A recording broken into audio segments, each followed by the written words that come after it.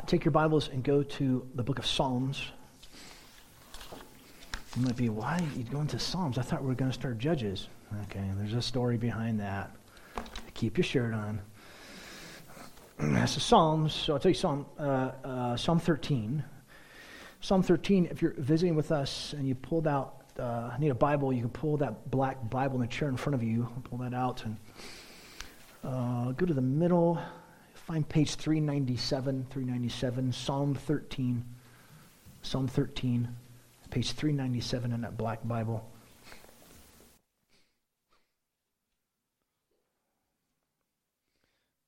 Psalm 13.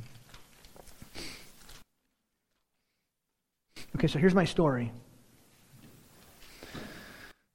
So basically, the short version is, I didn't realize Resurrection Sunday was April 4th.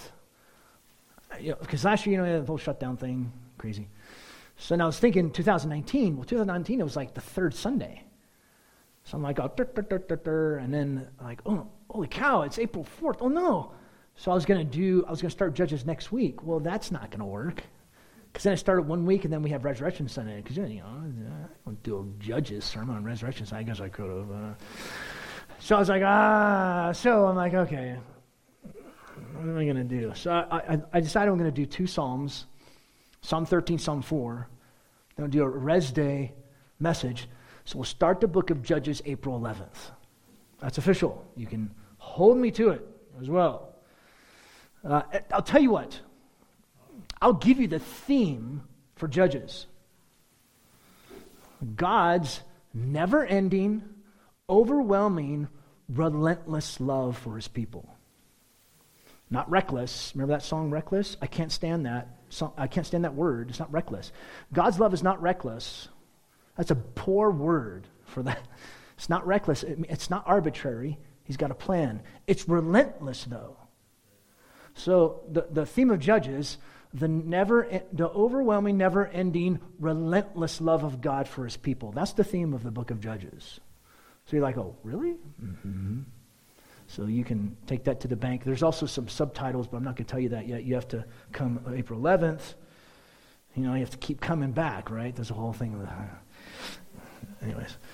So there's Judges, April 11th, 2 Sundays in the Psalms, Res Day sermon, April 4th. Today, Psalm 13. I'm going to read it, and then we'll jump in.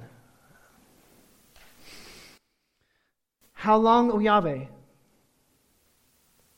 will you forget me forever? How long will you hide your face from me? How long shall I take counsel in my soul, sorrow in my heart all the day? How long will my enemy be exalted over me?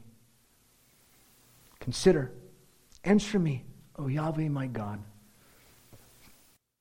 Enlighten my eyes, lest I sleep the death, lest my enemy say, I have overcome him. Lest my adversaries rejoice when I am shaken. But I have trusted in your loving kindness. My heart shall rejoice in your salvation. I will sing to the Lord because he has dealt bountifully with me.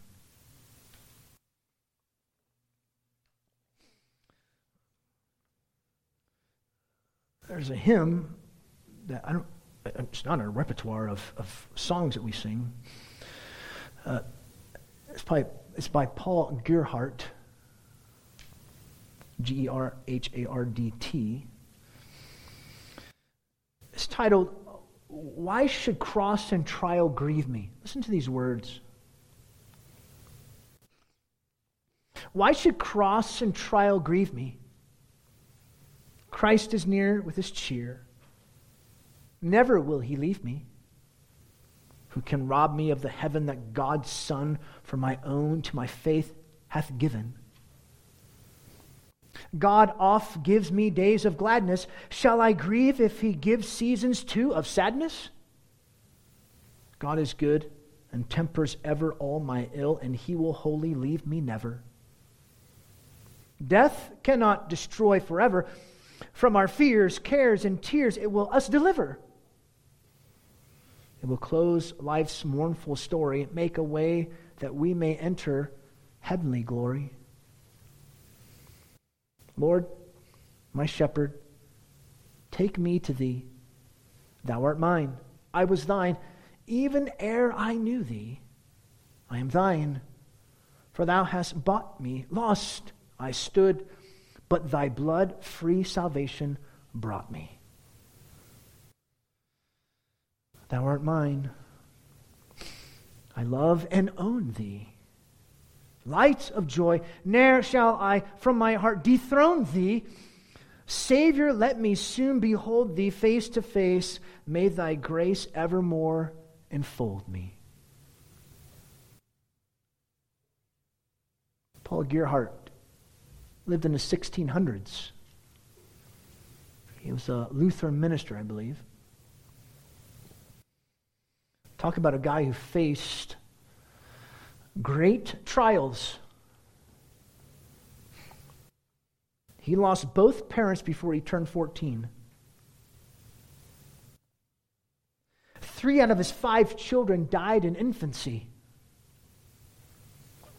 1 more followed later. And then, to top it off, his wife died, leaving him with his 6-year-old son. And yet he found comfort in Christ.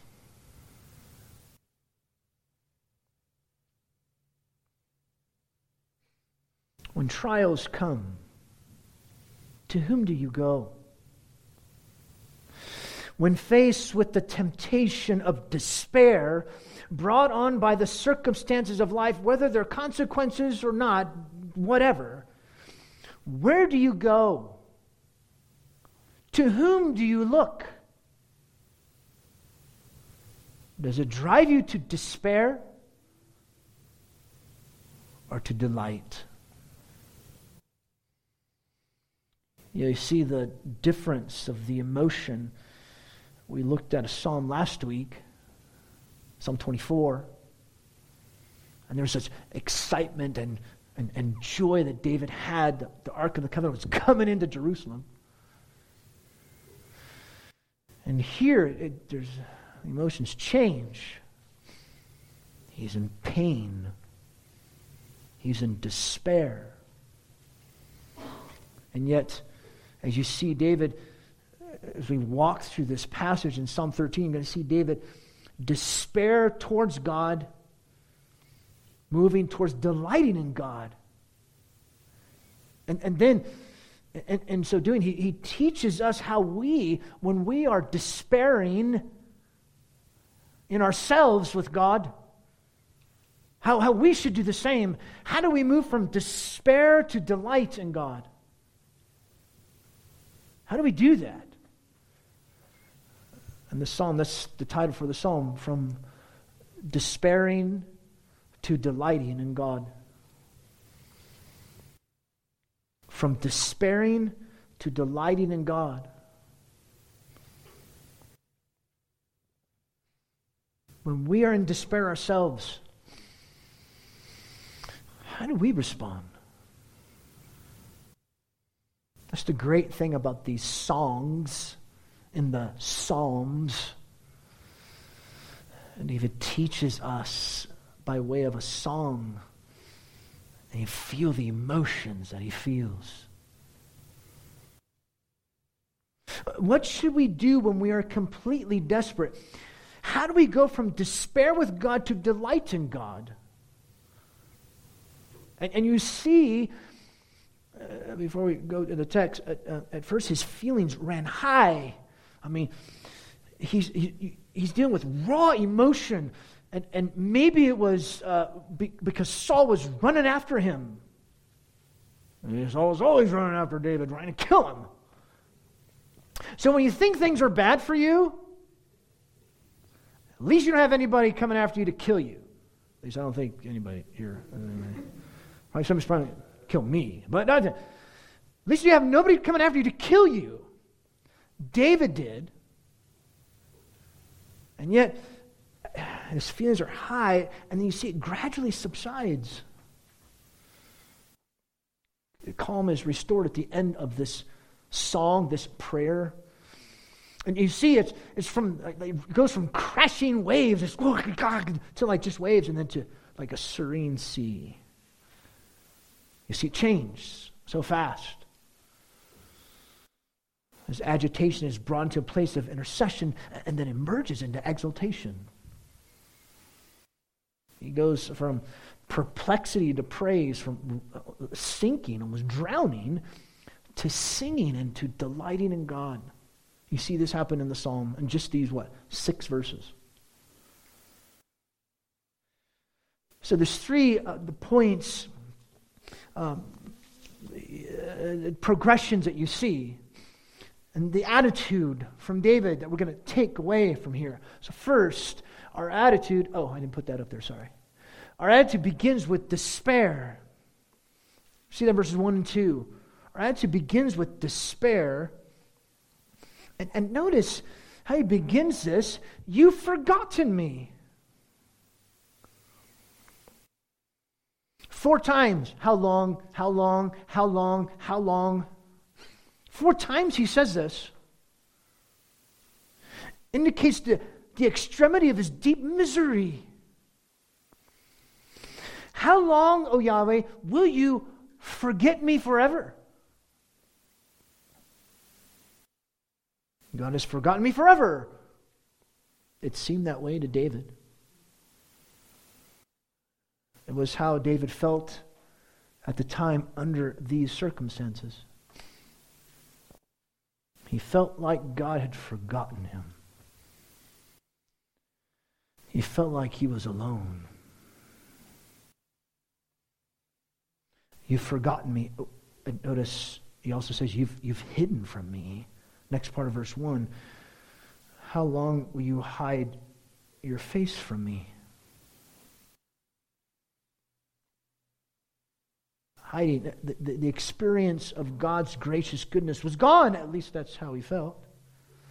And when he says here, how long will you hide your face from me? Face denotes the presence of God.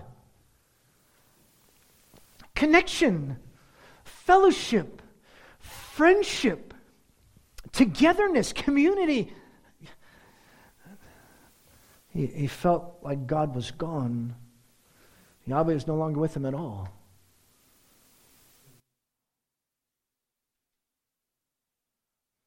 You've forgotten me.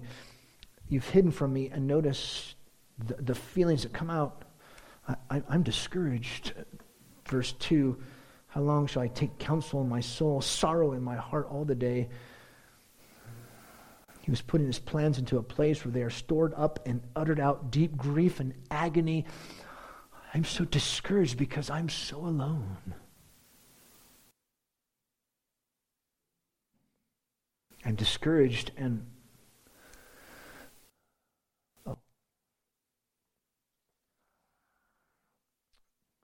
I'm defeated. He saw his distress all day long, so much so his sorrow had filled his heart. Look at what he says, the end of the middle part of verse 2, sorrow in my heart all day long. And then the next part of verse 2, how long will my enemy be exalted over me? Maybe this was from Saul's attack on him.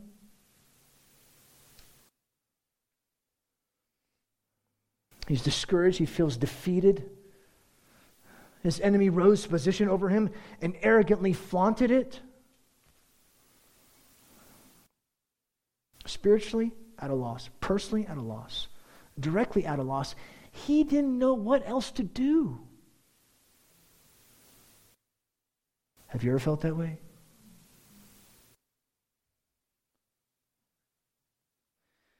Have you ever been in that type of position? In that state of feelings? Have you ever been in a position where you are at a total loss? Did you ever feel, notice the verb feel, that God's goodness is gone, and you cry out to God out of desperation, but it feels like He's not there?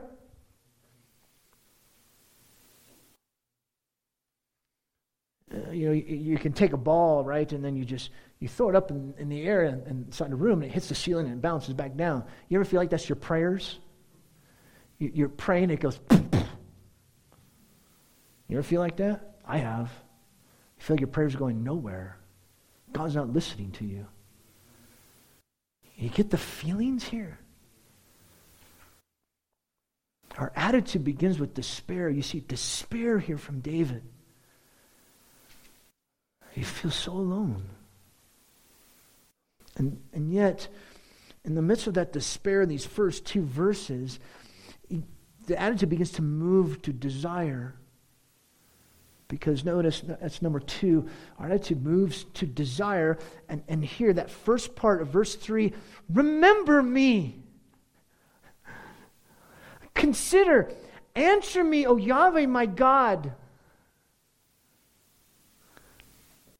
Hear me, please. Moves to desiring God, interceding, praying. God had done nothing to indicate that he had heard his child, so David cried out to him in desperation, please rescue me, God. Remember me. And then notice, illumine me. Enlighten, he says, enlighten my eyes. Or cause my eyes to shine. About what? His life's lamp could go out completely. They're dim, ready to break. So what's he asking for? He asks for divine wisdom and understanding to see the situation from God's perspective. He asks for divine wisdom and understanding to see the situation from God's perspective.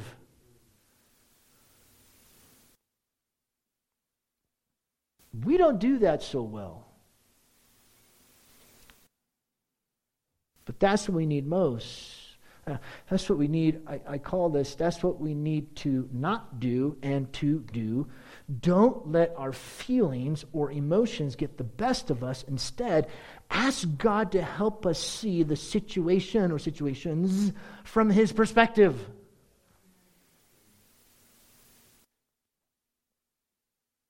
Romans 8:28, called according to his purpose for our good and his good. Genesis 50:20, what we mean for evil, God means for good. God's plan and purpose is being worked out. Even later on in verse 20, for those whom he foreknew, he predestined to be conformed to the image of his Son. He knows you. He's decided to love you before you were even born, before anything ever existed. He decided to love his own. You might say, well, what if I can't do that? You need to trust God and move forward in light of his promises. It's going to be hard. It's not easy. Remember, David's writing this possibly while he's hiding in a cave, thinking if he's going to die. And remember, too, he was anointed to be the next king of Israel. And yet, he went out of his way and he loved the man who should have been the next king. He loved Jonathan so much.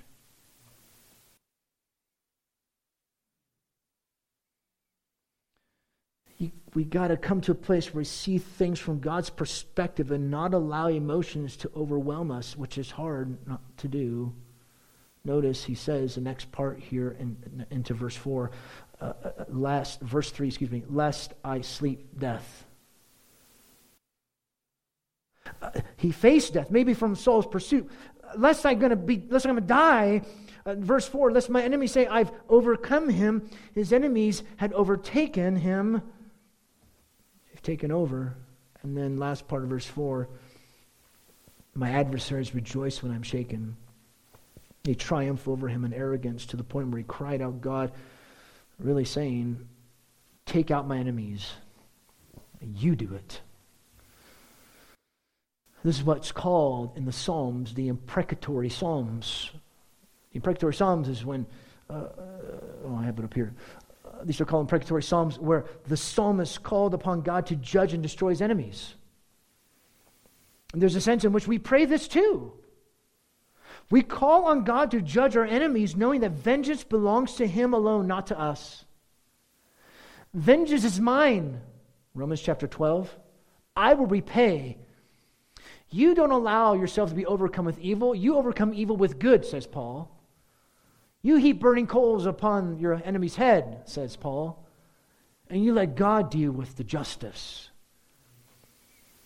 You say, God, you're going to deal with this. And that's what David did, right? He said, I will not lift up a finger against the Lord's anointed.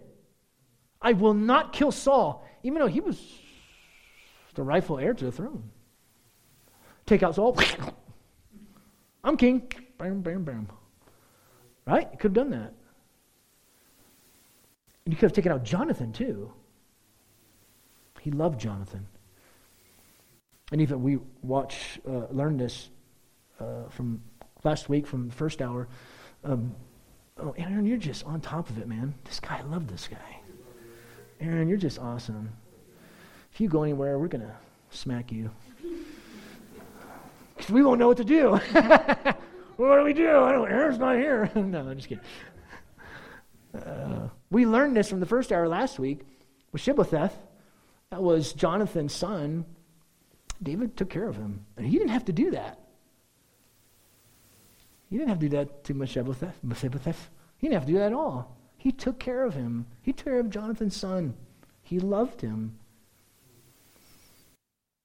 So you see this progression. The attitude goes from despair and then into delight. And then our attitude, it climbs to delight. Aaron is almost done getting this back online. Thanks, Aaron. I appreciate you doing that. Look at verse 5. But I have trusted in your loving kindness. Our attitude climbs to delight. I've trusted in your loving kindness. Calm confidence has returned to his heart. Faith clings fast to God. Notice first, I trust. I trust. You're going to see, I trust, I rejoice, I sing. Faith clings fast to God. Faith clings fast to God. He did not know when God's help would arrive, but he would trust him no matter what. We need to come to the place where we'll trust God's sovereign plan and let the chips fall where they're going to fall. That's why we sang, whate'er my God ordains is right. It's right. And we got to believe that.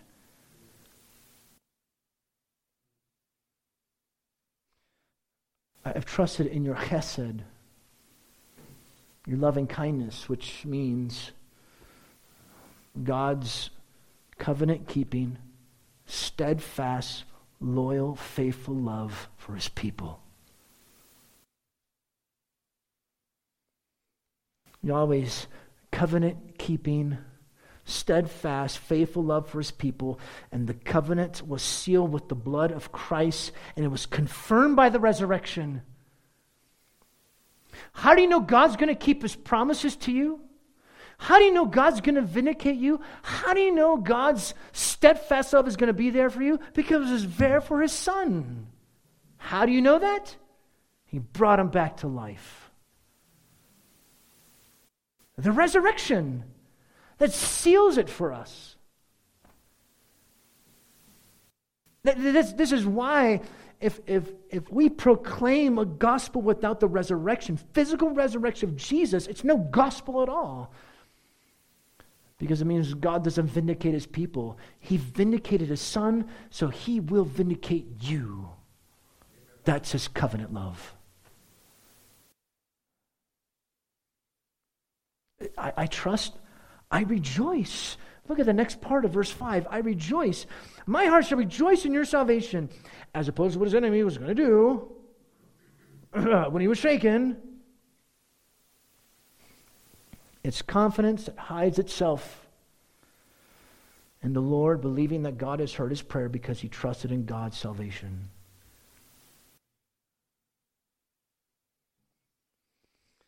Dr. Stephen Lawson, he says, quote, when endangered and discouraged, Christians must turn to God in humble prayer. Discouraged souls often internalize their struggles rather than casting their burdens on the Lord. God will eventually deliver. Just maybe not how you expected it. And maybe not when you expected it. I mean, here's David. He had no idea.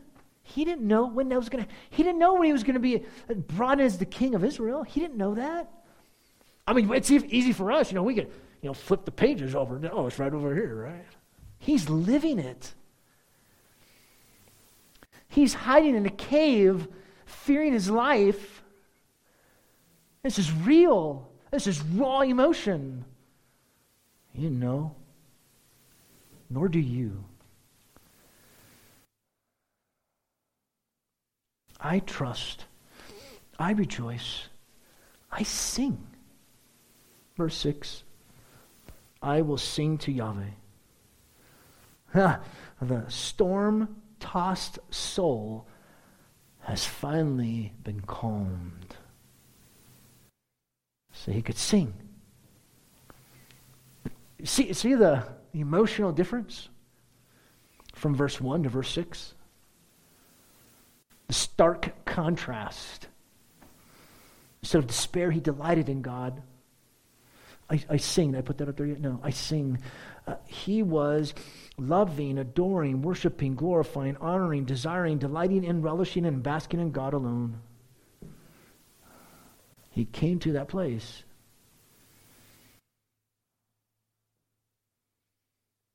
And an emotional song just came out of David's heart of praise.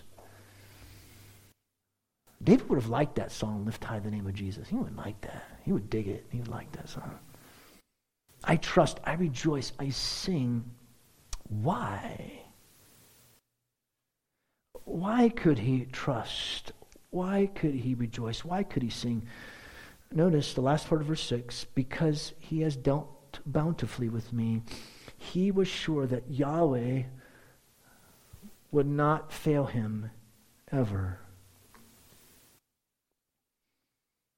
David knew Yahweh determined to repay or recompense on his behalf. Because you read that, dealt bountifully. Wait a second. Time out. Wait a second. I thought you were in a cave, man. What do you mean dealt bountifully with you? Yahweh would not fail him, ever. He was confident of that. Because in the end, God will always deliver his people, all who put their trust and hope in him. Notice how this points us to the gospel. This points us to the great display of God's deliverance, which is found in his Son. You see, that's the whole meta-narrative of the Bible. That's the theme of the Bible. God's people suffer, and yet God vindicates. God's people face heartache and struggle, and yet God will deliver his people, those who trust him, those who love him. And the way you see that displayed is in the Son. The greatest example of God's deliverance is the example of Christ Jesus.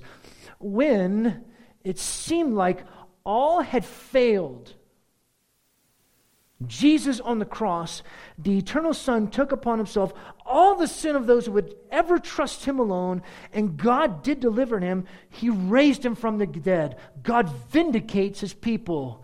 And if you're here and you're not a Christian, you need to understand this. You need to come to a place where God's justice should come upon you because you are a sinner, gone against God's word and his law. You've rebelled against him, and he should condemn you. And yet God shows his compassion, mercy, and grace in Jesus, who took that upon himself, what you deserve. The wrath of God was poured out upon him, so that when you turn from your sin and put your trust in Jesus, what flows to you is the grace, mercy, and chesed, the loving kindness of God. Come then, repent, trust Christ. God always vindicates his people, and you know that to be true because he brought them back to life. That's the whole meta-narrative of the Bible. That's the whole point of the Scriptures, telling you the story. Creation, fall, redemption, and then consummation. That's what he does, what God's going to do. The gospel tells us this. So David is looking forward to what Messiah was going to do for him. So Christian, wait patiently for God to act because his timing is always perfect, though it doesn't feel that way. When we're waiting patiently for him, it will show itself by us praising him, exulting in his grace, and singing of his goodness. Even though your feelings may say otherwise.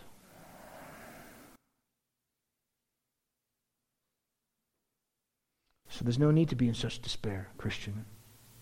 And that's hard. Emotions are there, aren't they? They're real. Do you know that? We're all dealing with different things in this room. Different aspects, some great, some not so great, maybe smaller.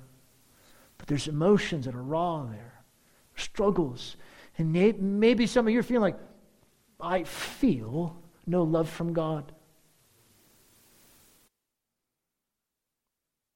So may the promises, goodness, and faithfulness of God drive us to delight ourselves in him alone, because eventually he will deliver his people, his chosen ones. Hey, if he did it for Christ Jesus, don't you think he's going to do that for you?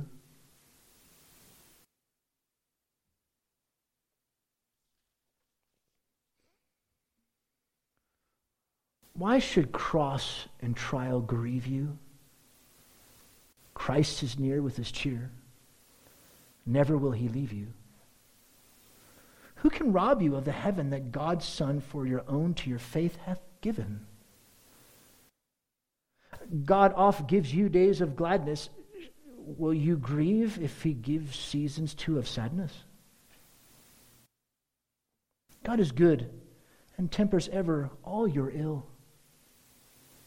He will wholly leave you never. Death cannot destroy forever. From your fears, cares, and tears, it will you deliver. Death doesn't mean that God hates you. Death means he's ready to take you home. His love for you has come to a place where he wants you with him. It will close life's mournful story, make a way that you may enter heavenly glory. Lord, your shepherd, make it for yourself. Take me to thee. Thou art mine. I was thine, even ere I knew thee. I am thine. For you hast brought me. Lost I stood, but thy blood free salvation brought me. Make this your prayer. Thou art mine. I love and own thee, light of joy. Ne'er shall I from my heart dethrone thee. Savior, let me soon behold thee face to face. May thy grace evermore enfold me. Why should cross and trial grieve you? Let's pray.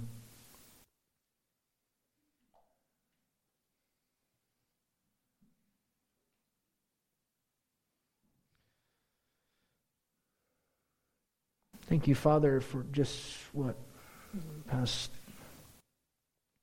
30 minutes